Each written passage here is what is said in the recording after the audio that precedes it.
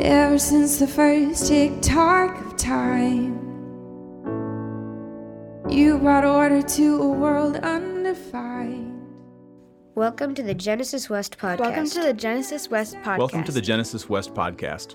Our teaching team is made up of men and women who love asking probing questions of each week's scripture portion, to which our community responds with curiosity, courage, and a desire to expand in faith, hope, and love. We follow the Revised Common Lectionary, and we follow the church calendar, because they anchor us in something which can hold us, no matter what life throws our way. We exist to join God's work of cultivating new beginnings in all of us, everywhere. Cultivating new beginnings in all of us, everywhere. We exist to join God's work of cultivating new beginnings in all of us, everywhere. We hope you enjoy this week's teaching. We hope you enjoy this week's teaching. We hope you enjoy this week's teaching. Our second scripture reading this morning is from Acts chapter 2, verse 14, part A, and verses 36 through 41. But Peter, standing with the 11, raised his voice and addressed them. Men of Judah and all who live in Jerusalem, let this be known to you and listen to what I say. Therefore, let the entire house of Israel know with certainty that God has made him both Lord and Messiah, this Jesus whom you crucified. Now, when they heard this, they were cut to the heart and said to Peter and the other apostles, "Brothers, what should we do?" Peter said to them, "Repent and be baptized, every one of you, in the name of Jesus Christ, so that your sins may be forgiven, and you will receive the gift of the Holy Spirit. For this promise is for you, for your children, and for all who are far away, everyone whom the Lord our God calls to him."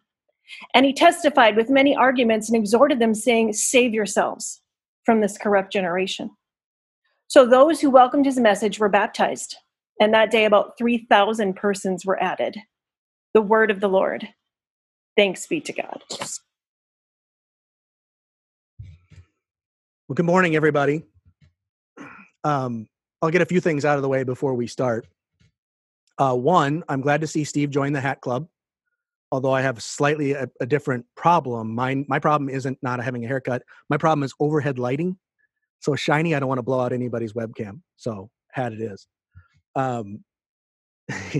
Secondly, the microphone, for those of you wondering, I work at a radio station, so I do some audio editing at home and do some podcasting on the side, and it's much easier just to have this all here. Thirdly, yes, I have read all the books behind me, at least most of the way through. Some of them are textbooks, and you don't necessarily read those all the way through. So hopefully that explains some questions some people are having. Secondly, I want to say that I really do miss you guys. I sort of want to echo what Becky and Steve have been saying in past weeks.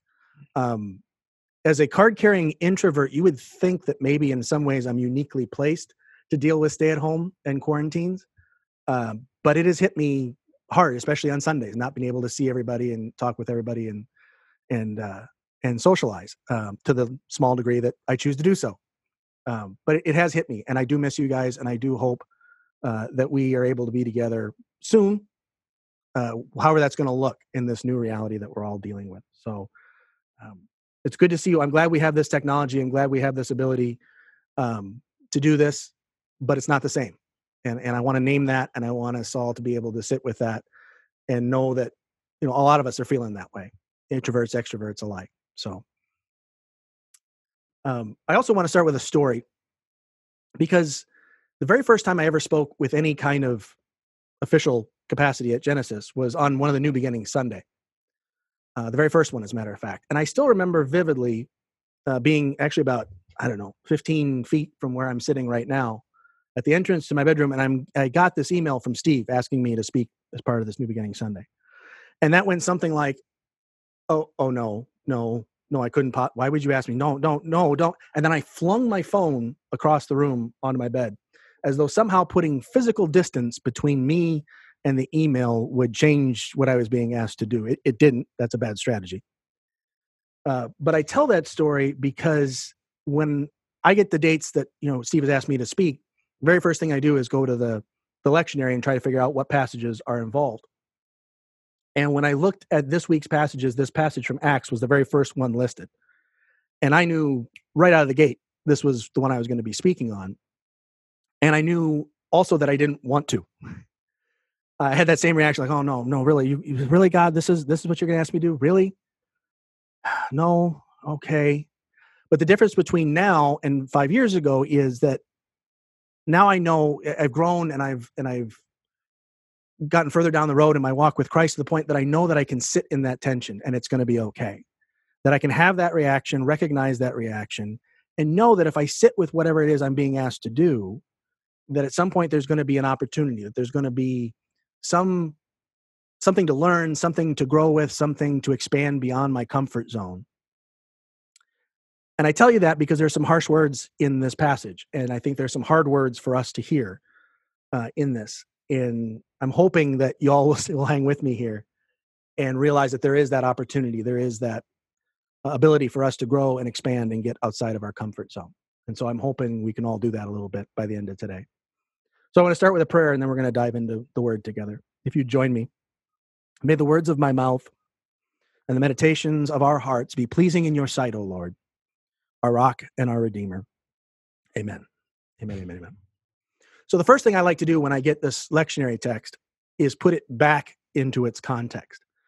And that's important because, I love the lectionary. The lectionary is great. I love the fact that there's threads that connect all of Scripture together. And part of the reason we had that 1 Peter reading is because thematically it fits with what I want to talk about in this passage from Acts. I love that stuff. I love the fact that there's churches around the world right now that are speaking about this particular text. But the problem with the lectionary is that when you pull text out of its flow, out of its full context, you can start to see things in the text that don't really fit with that flow. And you can also miss things in that flow when you pull that text out. And I think we're sort of in that latter category a little bit today. So let's talk a little bit about where we are in the story, and then we'll get into the rest of it. Chapter 1 of the book of Acts is Jesus ascending into heaven after the resurrection. And the disciples now needing a 12th apostle to replace Judas, and so they select Matthias. That's essentially the flow of the first chapter. The second chapter takes us to Pentecost, which is interesting because as we follow the church calendar here at Genesis, Pentecost is 5 weeks down the road. So why are we talking about a passage that occurs around Pentecost now, still during the season of Easter? That's a good question that we'll answer a little bit later on. So the start of chapter 2 is Pentecost, and the disciples are receiving the Holy Spirit. So they're speaking in tongues, right? Speaking in a foreign language, each of them in a different one. And the folks that have surrounded them, that have come to hear what they have to say, accuse them of being drunk, right? We're at a point, remember, where the apostles are now pivoting from learning from Jesus to being the teachers themselves and trying to, communicate Jesus' message to other folks. Remember that the last commandment that they received from Jesus is the Great Commission: go forth and make disciples of all nations. But here they are having this holy, sacred moment where they're receiving the Holy Spirit, and the crowd's reaction is, well, they must be drunk. That's an interesting reaction, and we want to talk about that a little bit as well. But this passage itself is part of Peter's Pentecost sermon. Peter then goes into the sermon on Pentecost. And that's actually why you see the Acts 2:14a. A just means the first half of verse 14, for those of you who don't know that. But the fact that 2:14 is included is just a signal to us that the rest of this lection comes from that Pentecost sermon. But again, you want to ask yourself, why is this sermon from Pentecost pulled up into Easter? Well, let's dig into it a little bit and see if we can't figure that out. There's some harsh words I mentioned earlier in this passage, and Peter comes with both barrels right out of the gate. Verse 36, he says, "Therefore let the entire house of Israel know with certainty that God has made him both Lord and Messiah, this Jesus whom you crucified." So again, I don't know what church growth strategy was back in the first century, but telling the folks, hey, you're responsible for the death of Jesus might not be the greatest strategy in the world. At least we wouldn't try that now. Some harsh words. And then in verse 40, he says to them, these folks, save yourselves from this corrupt generation. You are a part of a corrupt generation, and you need to save yourselves. These are some harsh words, right? Not easy to hear. So for our all play today, what I want to ask you folks, and if you just type in the box of a response to this question, when somebody comes at you with harsh words, when somebody comes at you with criticisms, when somebody points out your mistakes or your faults, what kind of emotional reaction do you have? What on a gut level, what do you react to that with? What's your reaction? Just go ahead and type in the side box over there. We'll read off some of those. Shame. Thank you, Addie. Immediate defensiveness and rebuttal, disbelief. Depends on who tells me. That's a good point, Mitch. Defensiveness, not wanting to hear it. Your brain is the one with the shell on it. Thank you, Brian. Defensive, shut down. Joe, I rise to meet the challenge. Interesting. Anger, sometimes embarrassed. Defensiveness and anger. Defensive followed by insecurity. Thank you, Mark. Defensiveness, grease. A lot of defensiveness, right? Which is how I would react. It's very, very much defensive. It's though somebody's attacking my value as a person, right? And oftentimes I'll start firing back at them. Oh, yeah, well, here's what you're doing wrong. And that's not really the reaction of the folks that are listening to Peter here. We're going to get to that in a little bit. But I want to drill down specifically on what Peter's getting at. So we understand, I think if you understand the hard words that he has, it helps mitigate that reaction a little bit. So again, let's look back at verse 36. Therefore, let the entire house of Israel know with certainty that God has made him both Lord and Messiah, this Jesus whom you crucified.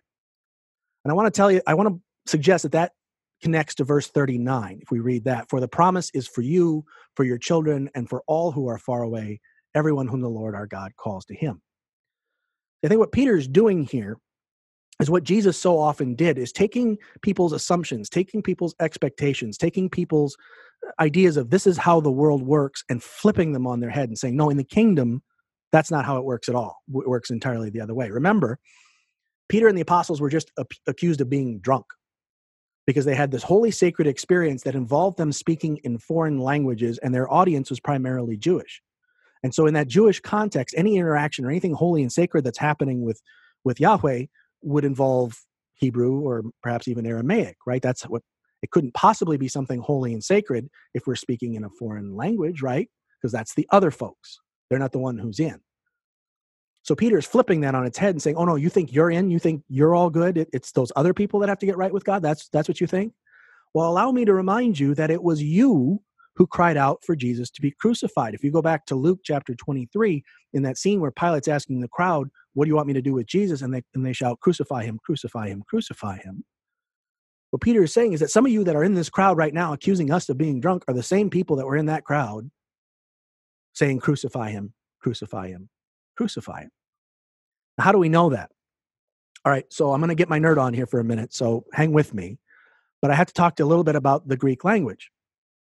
Because in Greek, the verbs carry different endings on them. And those endings will tell you what person the verb is being spoken in. Is it first person, I crucify? Is it second person, you crucify? Is it third person, he, she, or it crucifies?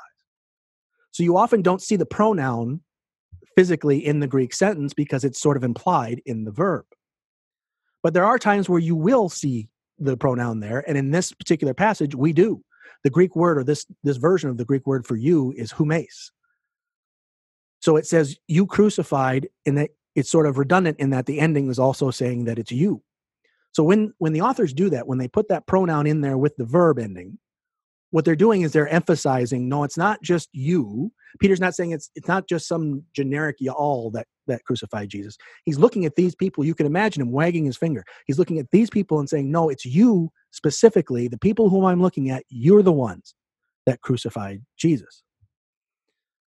That's harsh, right? That's harsh. He's saying, you folks, the fact that you're interested here in following Jesus, that isn't what makes Jesus Lord and Messiah. God made Jesus Lord and Messiah, not you, not your interest. You're the ones that crucified him. And so what I'm saying, when he connects it to verse 39, he's making that connection that, yes, the promises of God are for you. He's telling the crowd this. You crucified Jesus, but the promises of God are still for you.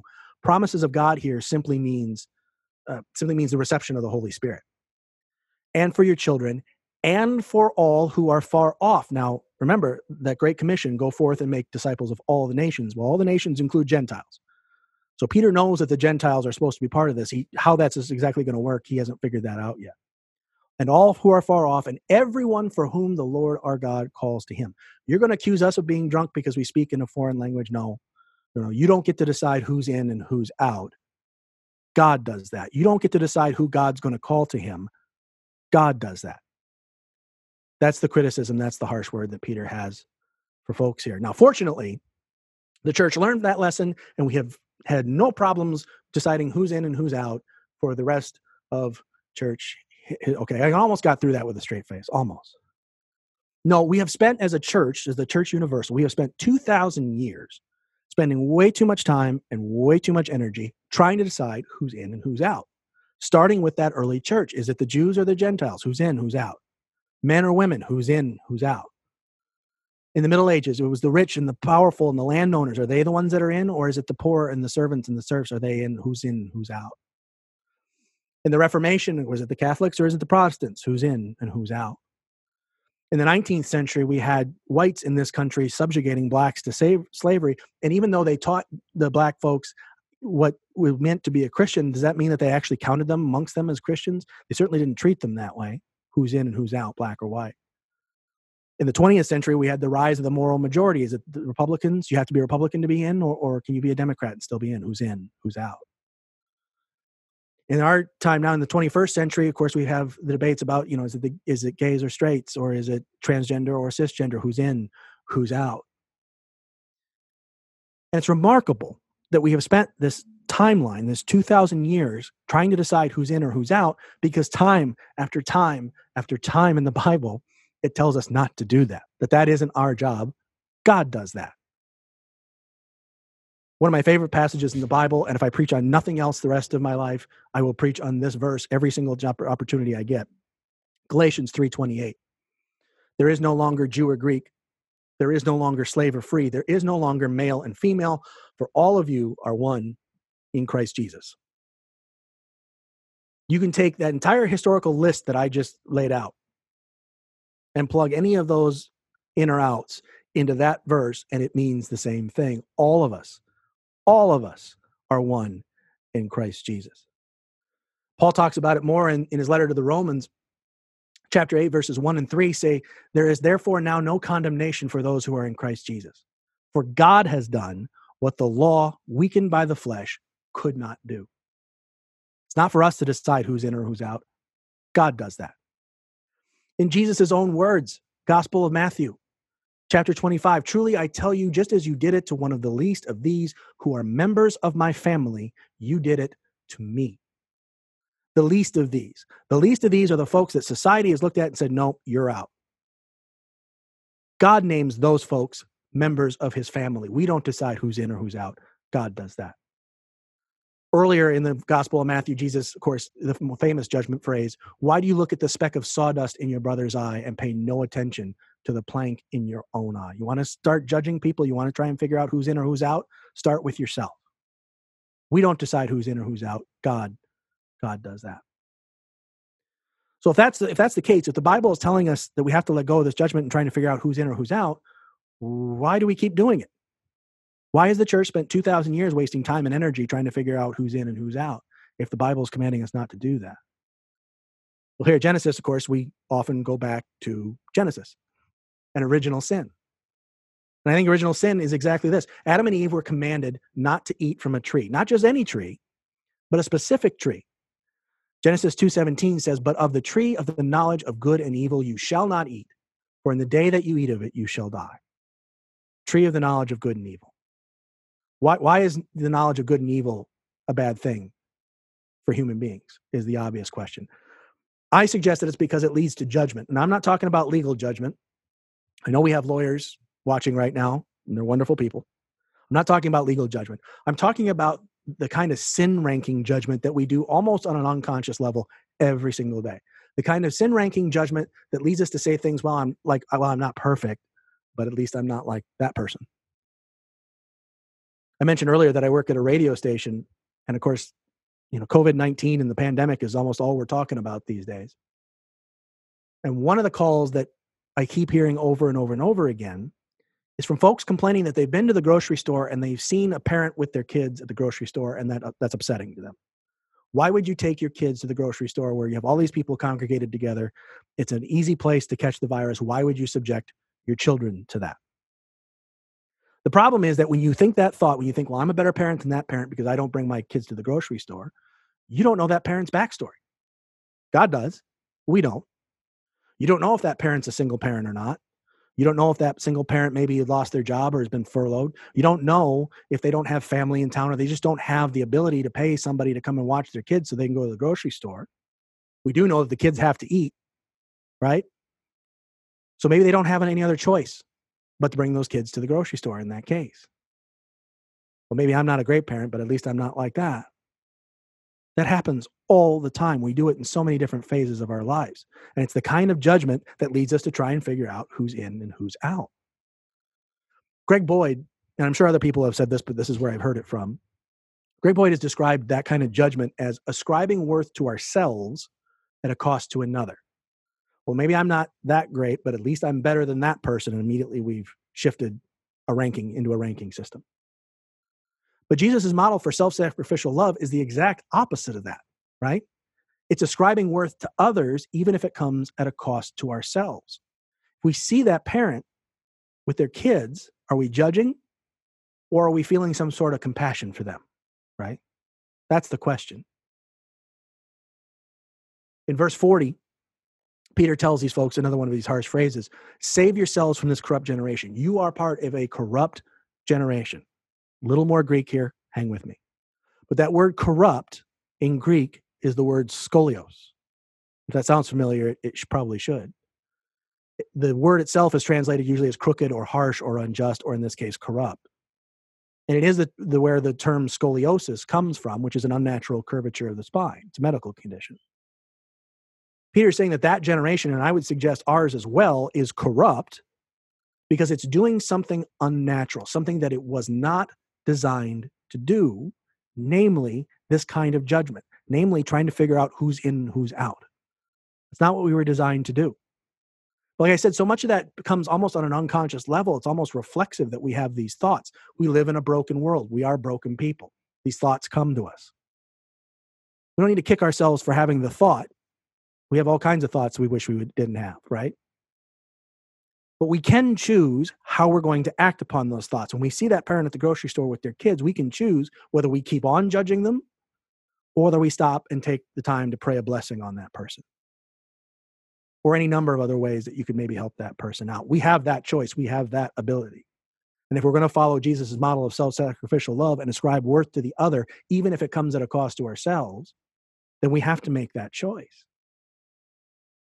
But broaden it back out for a second. We talked about earlier about who's in and who's out. The question is the church universal in trying to figure out who's in and who's out, applying Jesus' self-sacrificial model of love? Or are we doing judgment, right? I would suggest that we've spent 2,000 years trying to figure out who's in and who's out, and the church needs desperately to repent of that. But you can't just stay on the universal level. Because if I sit here and say, well, here at Genesis, we do a pretty good job, it's those other churches that need to get their act together. Now I'm just doing the same kind of judgment that I've just been decrying for the last 5 minutes. So we have to ask ourselves, A, is the church universal doing a good job of ascribing worth to the other, even if it comes at a cost to ourselves? And then we have to ask ourselves, are we as a Genesis community doing that, or can we do better? I would suggest if we were at Elam right now, I'd be pointing at the back doors. And I would suggest anybody that walks through those doors, no matter how broken they are, no matter what they look like, no matter what they sound like, deserves to have the opportunity to join us in a safe and welcoming and loving environment, because that's what God asks us to do. Ascribe worth to the other, even if it comes at a cost to ourselves. Are we doing that, or can we do better? It's a question we can ask ourselves. We can ask it even on an individual level, right? Am I doing that? I've been asking myself that the entire time I've been preparing this sermon. Am I ascribing worth to others, even if it comes at a cost to myself, well enough, or can I do better? If we drill down even a little further, of course, we're in the middle of a pandemic, right? Newsflash. I think in a time of pandemic, it feels kind of natural for us to care for ourselves, to almost turn inward, to care for us, to care for our own.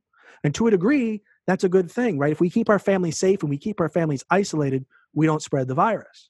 So that's a good thing. But like any good thing, if it's taken too far, it becomes a dangerous thing or a bad thing. When we take that good instinct to take care of ourselves, to take care of our own too far, we start to hoard stuff. That's why nobody can find toilet paper right now. We start keeping more than we need because we're scared, and this makes us less scared if we can surround ourselves with comfort. But when we're doing that, we're judging that our comfort and our reducing our fear level is more important than other people's needs. We stop caring about other people. We're judging that we're more important. Instead of ascribing worth to others, we're ascribing worth to ourselves. Now, there's a balance there.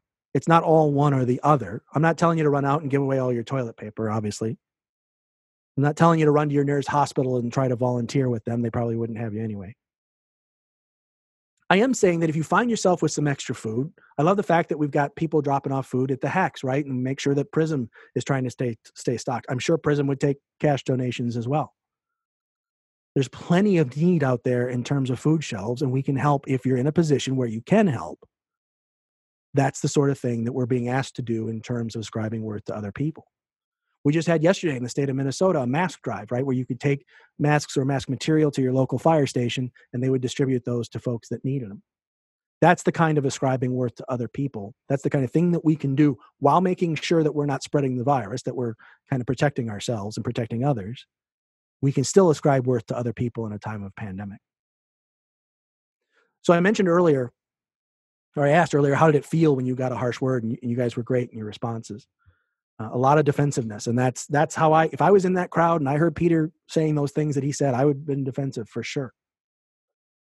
But that's not really how they reacted. It does say in verse 37, they were cut to the heart and asked Peter, what should we do?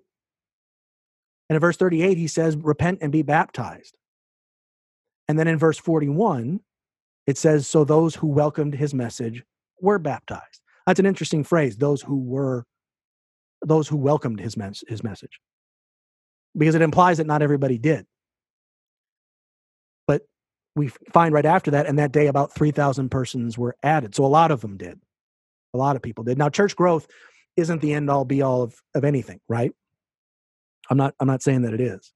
But I'm saying that when we live in the direction that Jesus has laid out for us, when we live with the ethic of ascribing worth to others, even if it comes at a cost to ourselves, it's countercultural enough. It goes against the grain of the assumptions and the expectations for the way that the world works. It puts those on its head enough that it makes people curious. And on some very basic human level that we don't really understand, but we know it's there, we recognize, yeah, that's how it should be. That's how we should be acting. If everybody in the world acted that way, the world would be a better place. On some almost unconscious level, we know that to be true. Well, we have the opportunity, when we're confronted with harsh words, to make better choices in that direction. That's what I think Peter's driving at, and that's what I think we need to hear from these words from this particular text. I mentioned earlier that it was interesting that this Pentecost sermon, this section of the Pentecost sermon, was pulled up into Eastertide, and that there was a reason for that. Easter is a time of renewal and resurrection and new life. We don't do those things. God does that. God does the renewing. God does the resurrecting. God brings about new life, not us. What's for us to do is to acknowledge and accept God's love and grace and mercy and blessings, allowing those things to fill us up to overflowing so that we can then pour that out to others. That's the flow. God has an inexhaustible supply of love and grace and mercy and blessing. Whatever we receive, if we turn around and can give that right back away, ascribing worth to others, even if it feels like it's at a cost to ourselves, God's going to be right there behind us to fill us back up. But when we get caught in this game of judgment, when we get caught in this game of trying to figure out who's in and who's out, we interrupt that flow. We screw that flow all up. It's not for us to judge other folks' worth. Other folks have the same level of insurpassable worth as image bearers of the divine as we do. It's not for us to judge that. God does that. God figures out who he's going to call to him. God figures out who's in and who's out, not us. We have to let go of that need to be ranking each other according to our sins. We have to let go of it because it interrupts that flow, and it's not what we're called to do. We don't decide who's in, and we don't decide who's out. God does that. Amen? Endings are a place where life is remade. Thank you for listening to the Genesis West podcast. If you find yourself nearby on Sunday, we'd love for you to join us for worship. We meet at Elam Church Center in Robbinsdale, Minnesota. If you have any questions or would like to connect with us, please visit us at www.genesiscov.org.